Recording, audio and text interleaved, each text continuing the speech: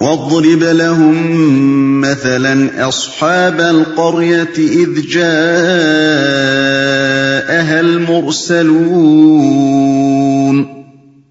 إِذْ أَرْسَلْنَا إِلَيْهِمُ اثْنَيْنِ فَكَذَّبُوهُمَا فَعَزَّزْنَا بِثَالِثٍ فَقَالُوا إِنَّا إِلَيْكُمْ مُرْسَلُونَ۔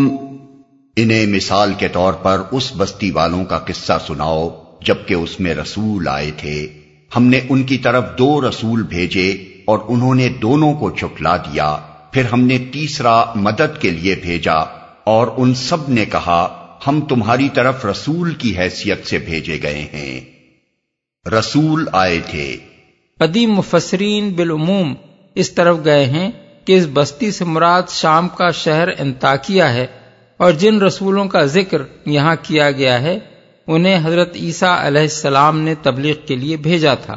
اس سلسلے میں قصے کی جو تفصیلات بیان کی گئی ہیں ان میں سے ایک بات یہ بھی ہے کہ اس زمانے میں انتیخش اس علاقے کا بادشاہ تھا، لیکن یہ سارا قصہ ابن عباس، قتادہ، اکرمہ، کعب احبار اور وہب بن منبہ وغیرہ بزرگوں نے عیسائیوں کی غیر مستند روایات سے اخذ کیا ہے اور تاریخی حیثیت سے بالکل بے بنیاد ہے۔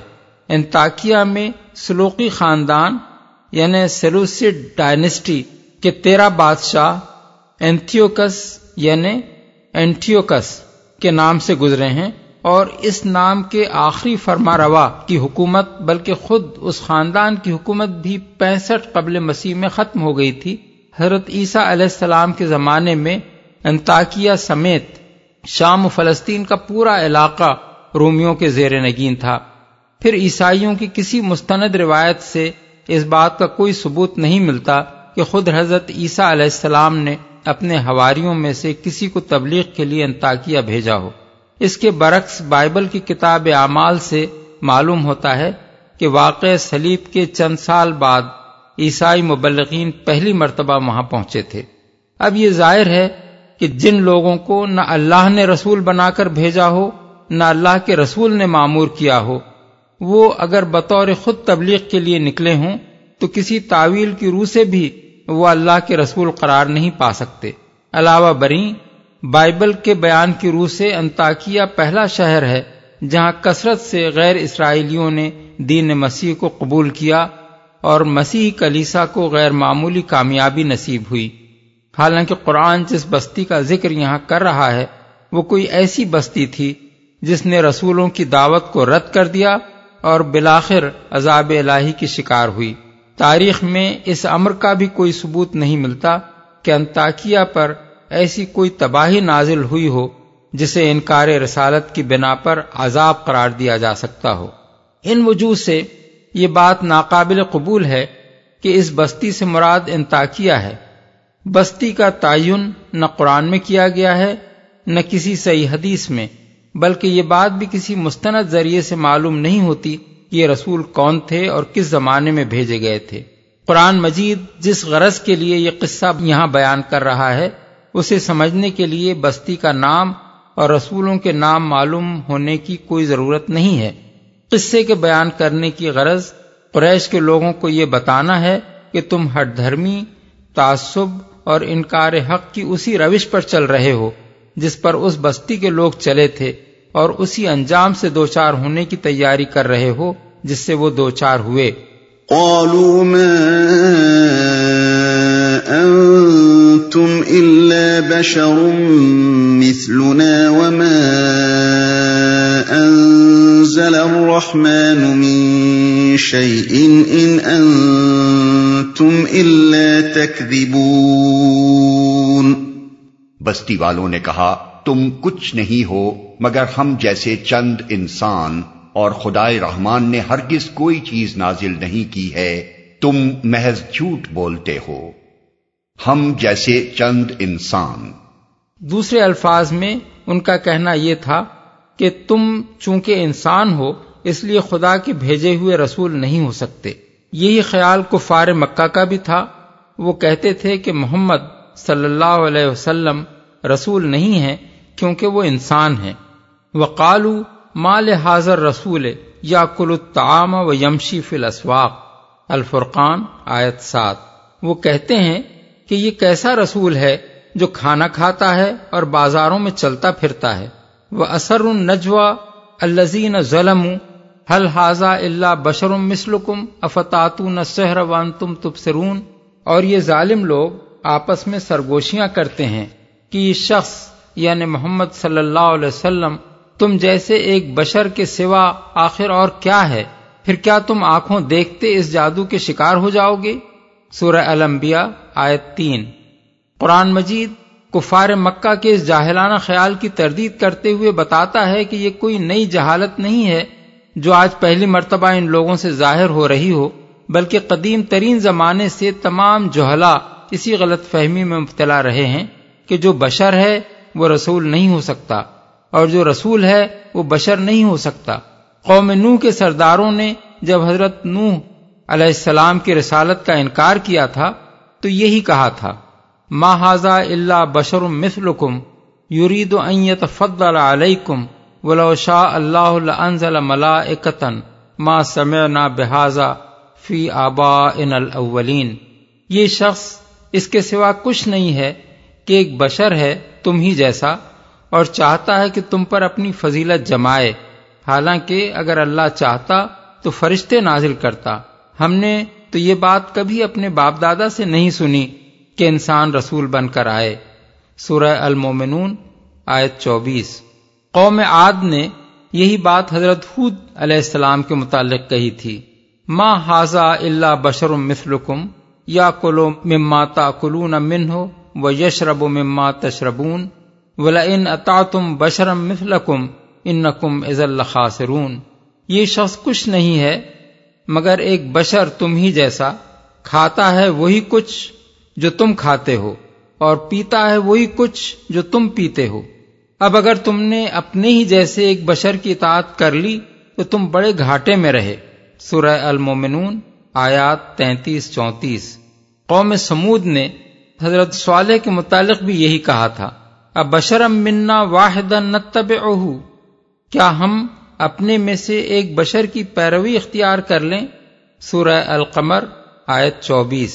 اور یہی معاملہ قریب قریب تمام انبیاء کے ساتھ پیش آیا کہ کفار نے کہا ان انتم الا بشر مثلنا، یعنی تم کچھ نہیں ہو مگر ہم جیسے بشر، اور انبیاء نے ان کو جواب دیا کہ ان نحن الا بشر مثلکم ولکن اللہ یمن علی من یشاء من عبادہ، یعنی واقعی ہم تمہاری طرح کے بشر کے سوا کچھ نہیں ہیں مگر اللہ اپنے بندوں میں سے جس پر چاہتا ہے عنایت فرماتا ہے۔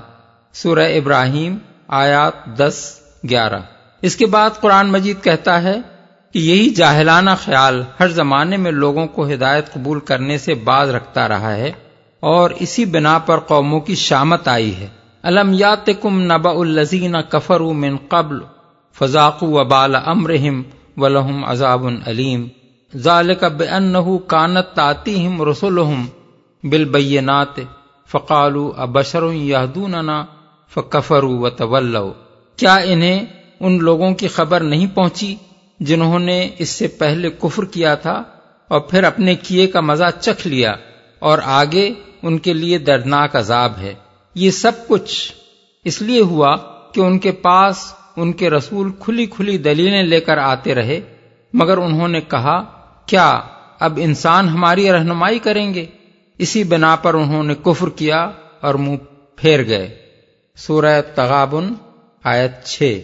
وما منع الناس ان يؤمنوا اذ جاءهم الهدى الا ان قالوا ابعث اللہ بشر رسولا، یعنی لوگوں کے پاس جب ہدایت آئی تو کوئی چیز انہیں ایمان لانے سے روکنے والی اس کے سوا نہ تھی کہ انہوں نے کہا کیا اللہ نے بشر کو رسول بنا کر بھیج دیا؟ سورہ بنی اسرائیل آیت 94۔ پھر قرآن مجید پوری صراحت کے ساتھ کہتا ہے کہ اللہ نے ہمیشہ انسانوں ہی کو رسول بنا کر بھیجا ہے، اور انسان کی ہدایت کے لیے انسان ہی رسول ہو سکتا ہے، نہ کہ کوئی فرشتہ یا بشریت سے بالا تر کوئی ہستی۔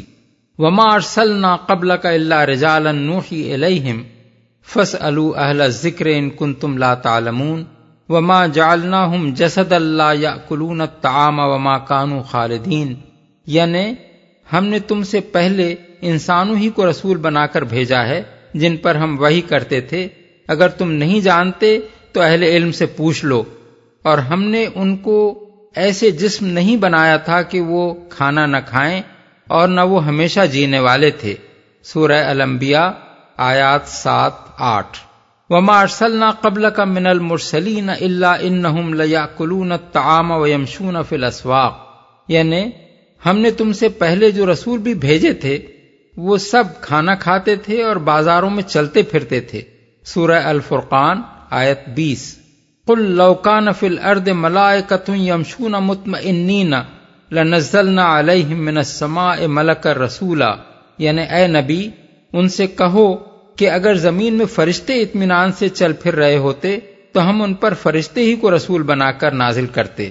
سورہ بنی اسرائیل آیت 95۔ کوئی چیز نازل نہیں کی ہے۔ یہ ایک اور جہالت ہے جس میں کفار مکہ بھی مبتلا تھے اور آج کے نام نہاد اقلیت پسند لوگ بھی مبتلا ہیں، اور قدیم ترین زمانے سے ہر زمانے کے منکرین وحی و رسالت اس میں مبتلا رہے ہیں۔ ان سب لوگوں کا ہمیشہ سے یہ خیال رہا ہے کہ اللہ تعالیٰ سرے سے انسانی ہدایت کے لیے کوئی وحی نازل نہیں کرتا، اس کو صرف عالم بالا کے معاملات سے دلچسپی ہے، انسانوں کا معاملہ اس نے خود انسانوں ہی پر چھوڑ رکھا ہے۔ قالوا ربنا يعلم إنا إليكم لمرسلون وما علينا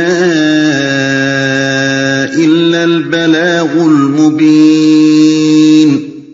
رسولوں نے کہا ہمارا رب جانتا ہے کہ ہم ضرور تمہاری طرف رسول بنا کر بھیجے گئے ہیں، اور ہم پر صاف صاف پیغام پہنچا دینے کے سوا کوئی ذمہ داری نہیں ہے۔ یعنی ہمارا کام اس سے زیادہ کچھ نہیں ہے کہ جو پیغام تم تک پہنچانے کے لیے اللہ رب العالمین نے ہمارے سپرد کیا ہے وہ تمہیں پہنچا دیں، اس کے بعد تمہیں اختیار ہے کہ مانو یا نہ مانو۔ یہ ذمہ داری ہم پر نہیں ڈالی گئی ہے کہ تمہیں زبردستی منوا کر ہی چھوڑیں، اور اگر تم نہ مانو گے تو تمہارے کفر میں ہم نہیں پکڑے جائیں گے، بلکہ اپنے اس جرم کی جواب دہی تم کو خود ہی کرنی پڑے گی۔ قالوا إنا تطيرنا بكم لئن لم تنتهوا لنرجمنكم وليمسنكم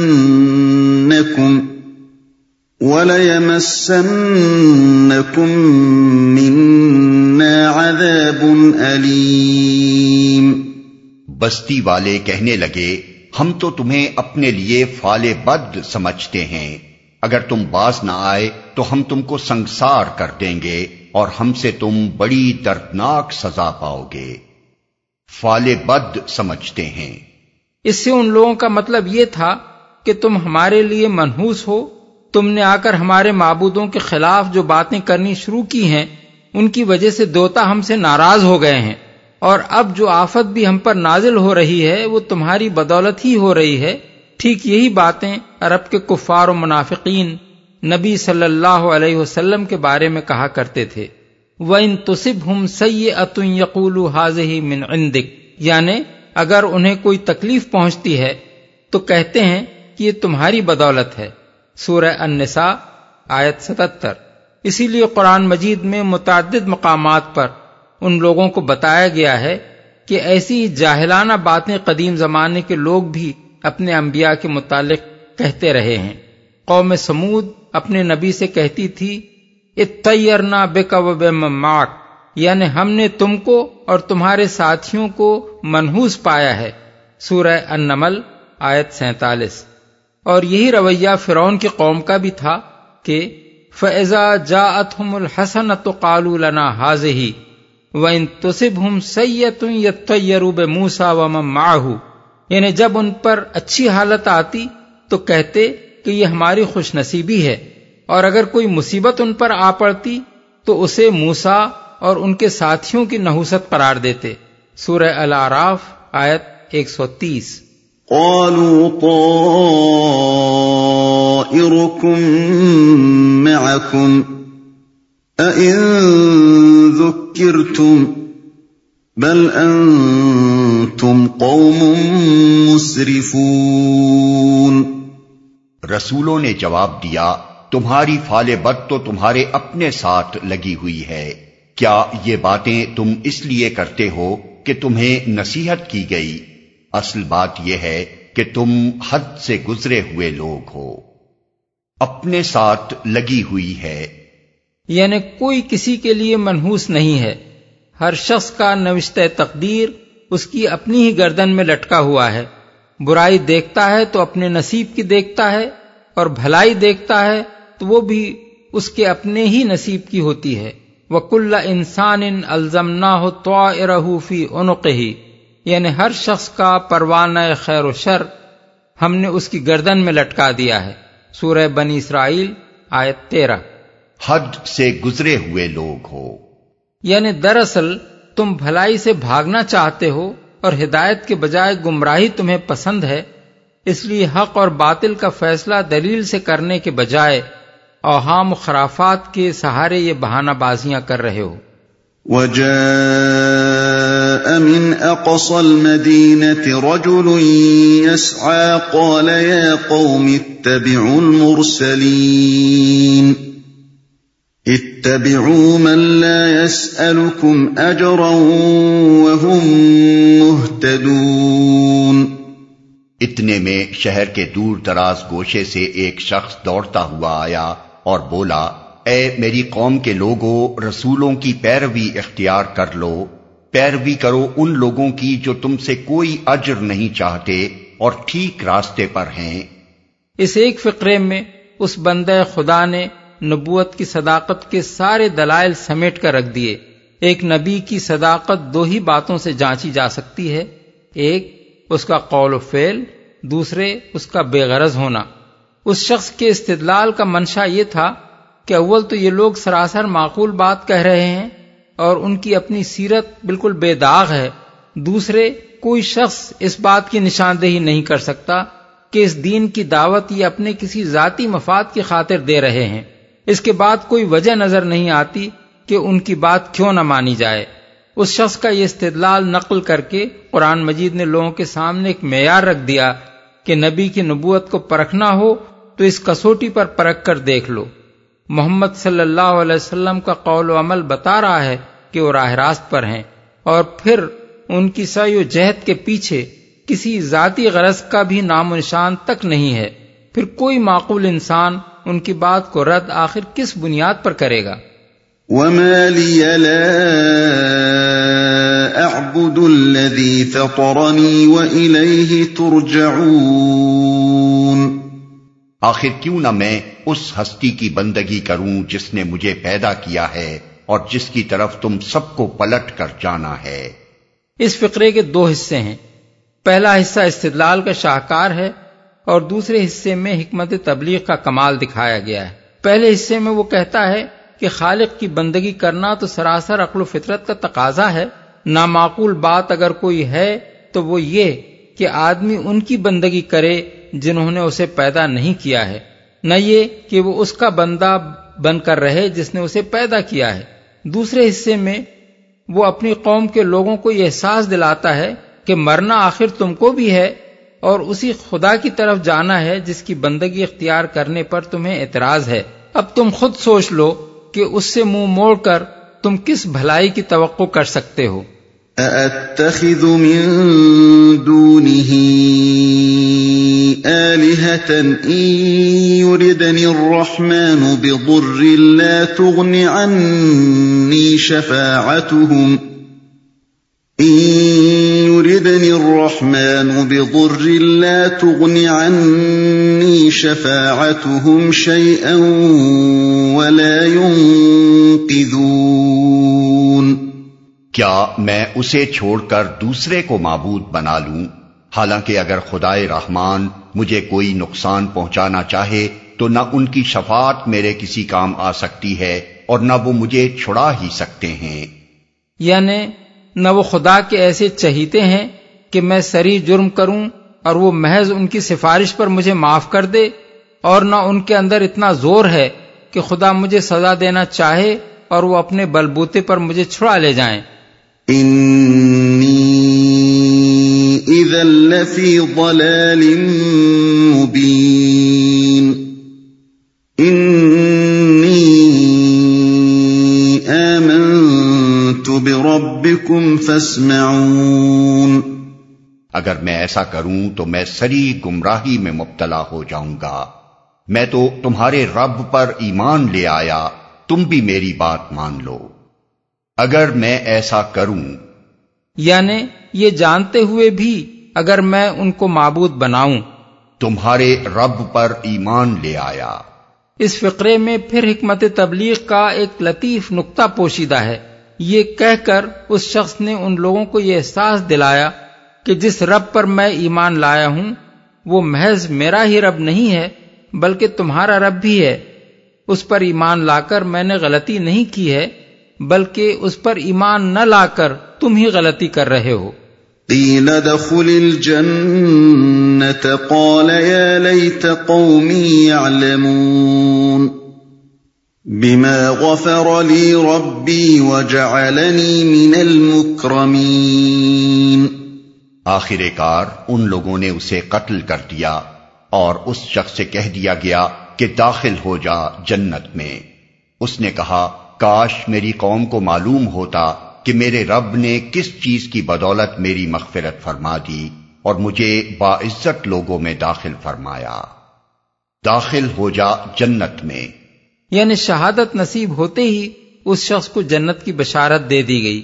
جو ہی وہ موت کے دروازے سے گزر کر دوسرے عالم میں پہنچا، فرشتے اس کے استقبال کو موجود تھے اور انہوں نے اسے خوشخبری دے دی کہ فردوس بری اس کی منتظر ہے۔ اس فقرے کی تعویل میں مفسرین کے درمیان اختلاف ہے۔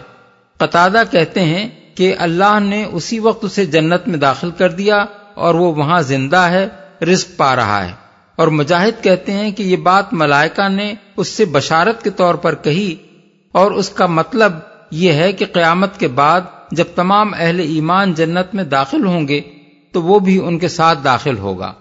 باعزت لوگوں میں داخل فرمایا۔ یہ اس مرد مومن کے کمال اخلاق کا ایک نمونہ ہے جن لوگوں نے اسے ابھی ابھی قتل کیا تھا۔ ان کے خلاف کوئی غصہ اور جذبہ انتقام اس کے دل میں نہ تھا کہ وہ اللہ سے ان کے حق میں بد دعا کرتا۔ اس کے بجائے وہ اب بھی ان کی خیرخواہی کیے جا رہا تھا۔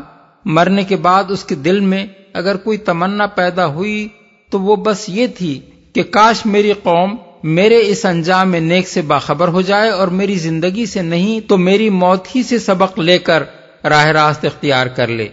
وہ شریف انسان اپنے قاتلوں کے لیے بھی جہنم نہ چاہتا تھا بلکہ یہ چاہتا تھا کہ وہ ایمان لا کر جنت کے مستحق بنے۔ اسی کی تعریف کرتے ہوئے حدیث میں ارشاد ہوا ہے کہ نصح قومہ حیا و میتا، یعنی اس شخص نے جیتے جی بھی اپنی قوم کی خیرخواہی کی اور مر کر بھی۔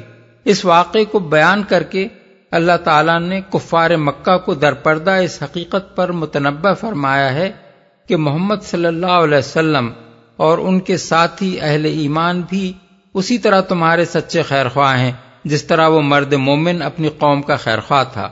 یہ لوگ تمہاری تمام ایذا رسانیوں کے باوجود تمہارے خلاف کوئی ذاتی عناد اور کوئی جذبہ انتقام نہیں رکھتے۔ ان کو دشمنی تم سے نہیں بلکہ تمہاری گمراہی سے ہے۔ یہ تم سے صرف اس لیے لڑ رہے ہیں کہ تم راہ راست پر آ جاؤ، اس کے سوا ان کا اور کوئی مقصد نہیں ہے۔ یہ آیت بھی منجملہ ان آیات کے ہے جن سے حیات برزخ کا صریح ثبوت ملتا ہے۔ اس سے معلوم ہوتا ہے کہ مرنے کے بعد سے قیامت تک کا زمانہ خالص عدم اور کامل نیستی کا زمانہ نہیں ہے جیسا کہ بعض کم علم لوگ گمان کرتے ہیں، بلکہ اس زمانے میں بھی جسم کے بغیر روح زندہ رہتی ہے، کلام کرتی اور کلام سنتی ہے، جذبات و احساسات رکھتی ہے، خوشی اور غم محسوس کرتی ہے، اور اہل دنیا کے ساتھ بھی اس کی دلچسپیاں باقی رہتی ہیں۔ اگر یہ نہ ہوتا تو مرنے کے بعد اس مرد مومن کو جنت کی بشارت کیسے دی جاتی اور وہ اپنی قوم کے لیے یہ تمنا کیسے کرتا کہ کاش وہ اس کے انجام نیک سے باخبر ہو جائے۔ وما أنزلنا على قومه من بعده من جند من السماء وما كنا منزلين إن كانت إلا صيحة واحدة فإذا هم خامدون. اس کے بعد اس کی قوم پر ہم نے آسمان سے کوئی لشکر نہیں اتارا، ہمیں لشکر بھیجنے کی کوئی حاجت نہ تھی، بس ایک دھماکہ ہوا اور یکا یک وہ سب بجھ کر رہ گئے. ان الفاظ میں ایک لطیف طنز ہے. اپنی طاقت پر ان کا گھمنڈ اور دین حق کے خلاف ان کا جوش و خروش گویا ایک شعلہ جوالہ تھا جس کے متعلق اپنے ذام میں وہ یہ سمجھ رہے تھے کہ یہ ان تینوں انبیاء اور ان پر ایمان لانے والوں کو بھسم کر ڈالے گا، لیکن اس شعلے کی بساط اس سے زیادہ کچھ نہ نکلی کہ خدا کے عذاب کی ایک ہی چوٹ نے اس کو ٹھنڈا کر کے رکھ دیا. یا حسرة علی العباد ما يأتيهم من رسول إلا كانوا به يستهزئون. افسوس بندوں کے حال پر جو رسول بھی ان کے پاس آیا اس کا وہ مذاق ہی اڑاتے رہے. أَلَمْ يَرَوْا كَمْ أَهْلَكْنَا قَبْلَهُمْ مِنَ الْقُرُونِ أَنَّهُمْ إِلَيْهِمْ لَا يَرْجِعُونَ وَإِن كُلٌّ لَّمَّا جَمِيعٌ لَّدَيْنَا مُحْضَرُونَ. کیا انہوں نے دیکھا نہیں کہ ان سے پہلے کتنی ہی قوموں کو ہم ہلاک کر چکے ہیں اور اس کے بعد وہ پھر کبھی ان کی طرف پلٹ کر نہ آئے. ان سب کو ایک روز ہمارے سامنے حاضر کیا جانا ہے، ان کی طرف پلٹ کر نہ آئے. یعنی ایسے مٹے کہ ان کا کہیں نام و نشان تک باقی نہ رہا، جو گرا پھر نہ اٹھا. دنیا میں آج کوئی ان کا نام لیوا تک نہیں ہے. ان کی تہذیب اور ان کے تمدن ہی کا نہیں، ان کی نسلوں کا بھی خاتمہ ہو گیا.